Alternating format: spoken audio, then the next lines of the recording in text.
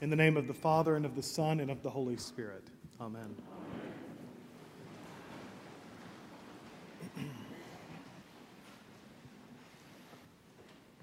When I was working as a lay youth minister about 10 years ago, I took a group of high schoolers to Whidbey Island off the coast of Seattle. And we were there for a youth pilgrimage to experience the natural beauty of the Pacific Northwest and to encounter God through God's creation. And we planned the trip as a group, and we had lots on our itinerary, but I really only wanted to see one thing: Mount Rainier. I love mountains, and I always have. And for me, there's something about mountains that speak of God. And I talked a lot about Mount Rainier leading up to this trip, but when we arrived on that rainy June day, the fog was so heavy no mountains could be seen. And as we waited for the ferry to Whidbey Island, I was on the lookout for Mount Rainier. And as we drove toward our rental on the island, I kept looking for the mountain. And when we arrived, I was so busy unloading the van, I didn't realize that the fog had lifted. And one of our youth yelled from the porch, "Jacob, come here." And I said, "I'm busy, I'll be there in a moment." And she said, "No, come here now. You have to see." And as I rounded the house and looked out across the bay back towards Seattle, there in all its glory was Mount Rainier. The fog had lifted, the rain had stopped, and Mount Rainier rose above the clouds, looming over the green earth below. It's an incredible sight to behold. Now, of course, I remember that beautiful sight of Mount Rainier the first time seeing it, rising above the Puget Sound, beyond Seattle. But I remember most vividly how excited this high school girl was for me to see it. She couldn't wait to share this incredible sight. "Come and see. Jacob, hurry, come now." Our lessons on the second Sunday after the Epiphany are centered around 4 words: listen, look, see, and dwell. We are in the midst of the Epiphany season, the period after Christmas and before Lent, when we begin to hear anew the stories of Jesus' ministry, and we begin to recall and are invited into the story of Christ's revelation to the entire world. And the architects of our lectionary, the cycle of readings that we read on a Sunday morning, the architects are inviting us into this story, bidding us, just as Jesus invited his disciples, to come and see. It begins with our reading from Isaiah. "Listen to me, O coastlands. Pay attention, you peoples from far away." Isaiah is setting the scene for what we are soon to hear from John the Baptist, that the whole world, peoples from far away and those who are close, all are to pay attention, to listen, to see the new things God is about to accomplish. No one is left out. The disciples who are by Jesus' side, the Magi from the east, people from far-flung corners of the world, all are included, even us. Pay attention, listen. And then John the Baptist takes the stage. Look, here is the Lamb of God. John points to Jesus. John testifies about Jesus and puts to rest a debate about who is greater. Here is the Lamb of God. Don't look at me, look to him. Listen and look. But after John points to Jesus, Jesus begins to walk away with 2 of the disciples following close behind. They've just begun to learn who Jesus truly is. They don't yet fully get it. But Jesus turns to them and says, "What are you looking for?" And they respond with the question, "Where are you staying?" And Jesus says, "Come and see."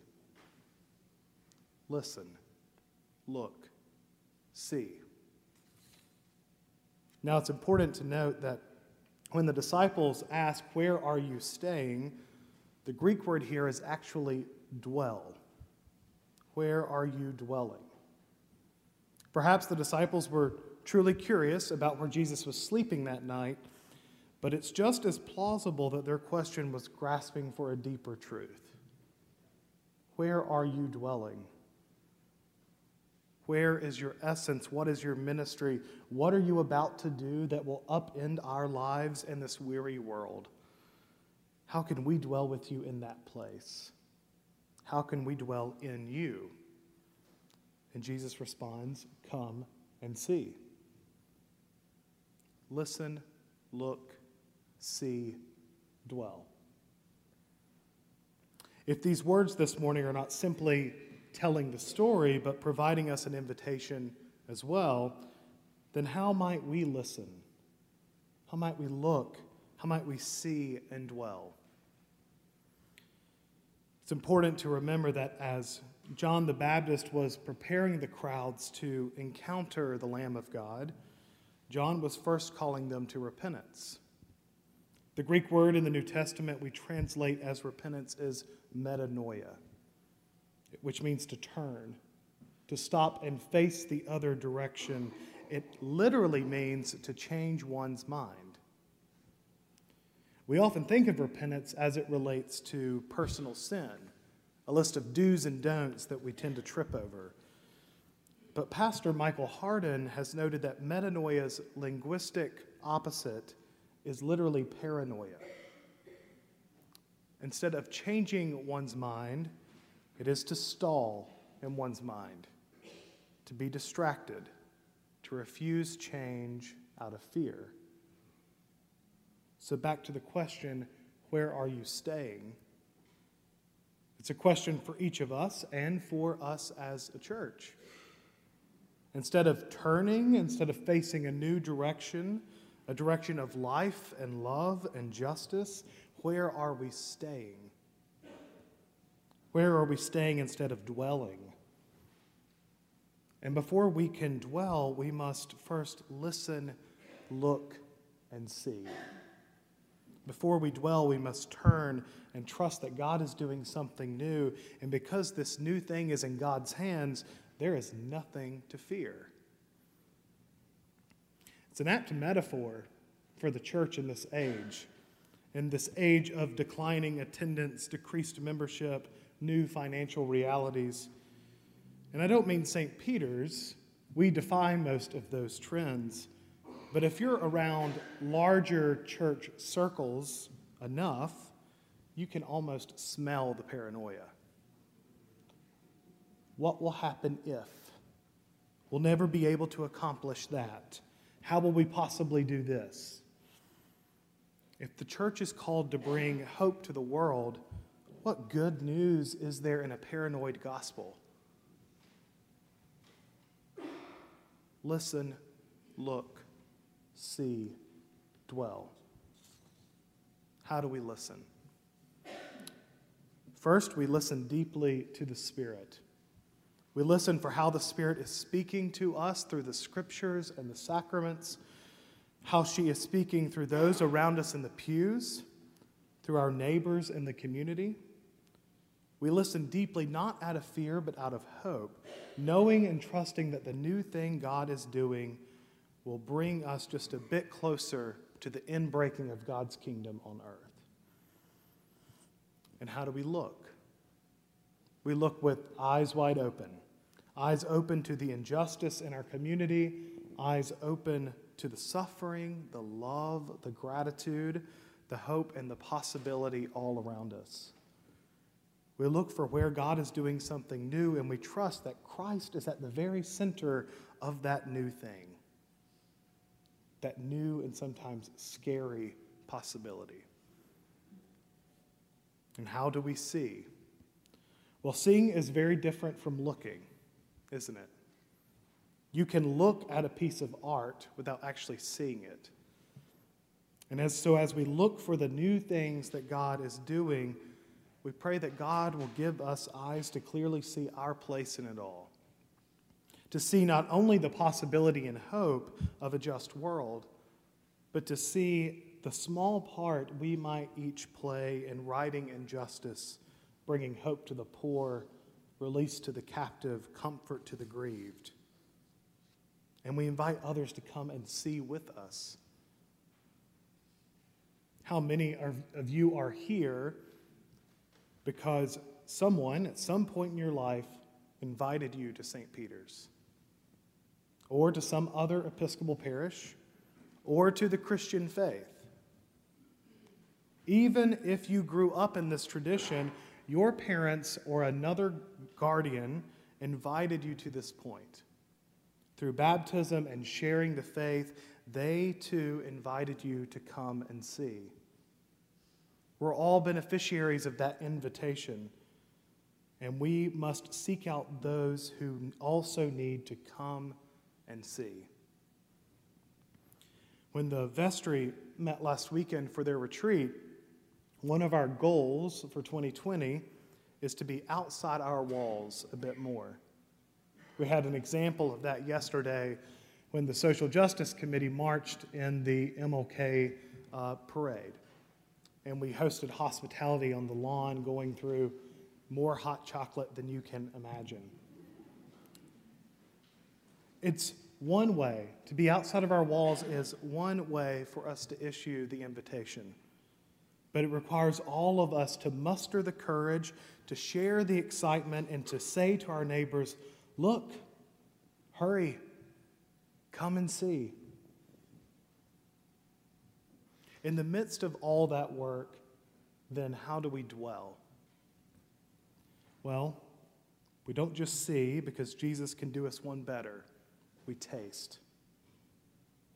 Every week we come to this altar and we are invited to receive the body and blood of Christ. And how it becomes the body and blood of Christ, no one knows, but it does. We use real bread at this service, but I told folks at 8 o'clock that the old joke is not that Episcopalians believe Christ is present. The mystery isn't that Episcopalians believe that it's the body of Christ, but that a wafer can be bread.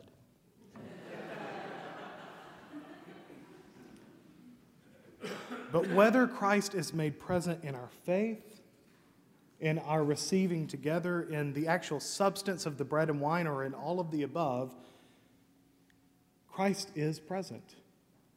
He's present because we know, because he promised he would be. And we receive that presence into our very bodies, praying in those ancient words, grant us therefore, gracious Lord, so to eat the flesh of thy Son, Jesus Christ, and to drink his blood, that he may evermore dwell in us, and we in him. Listen, look, see, dwell.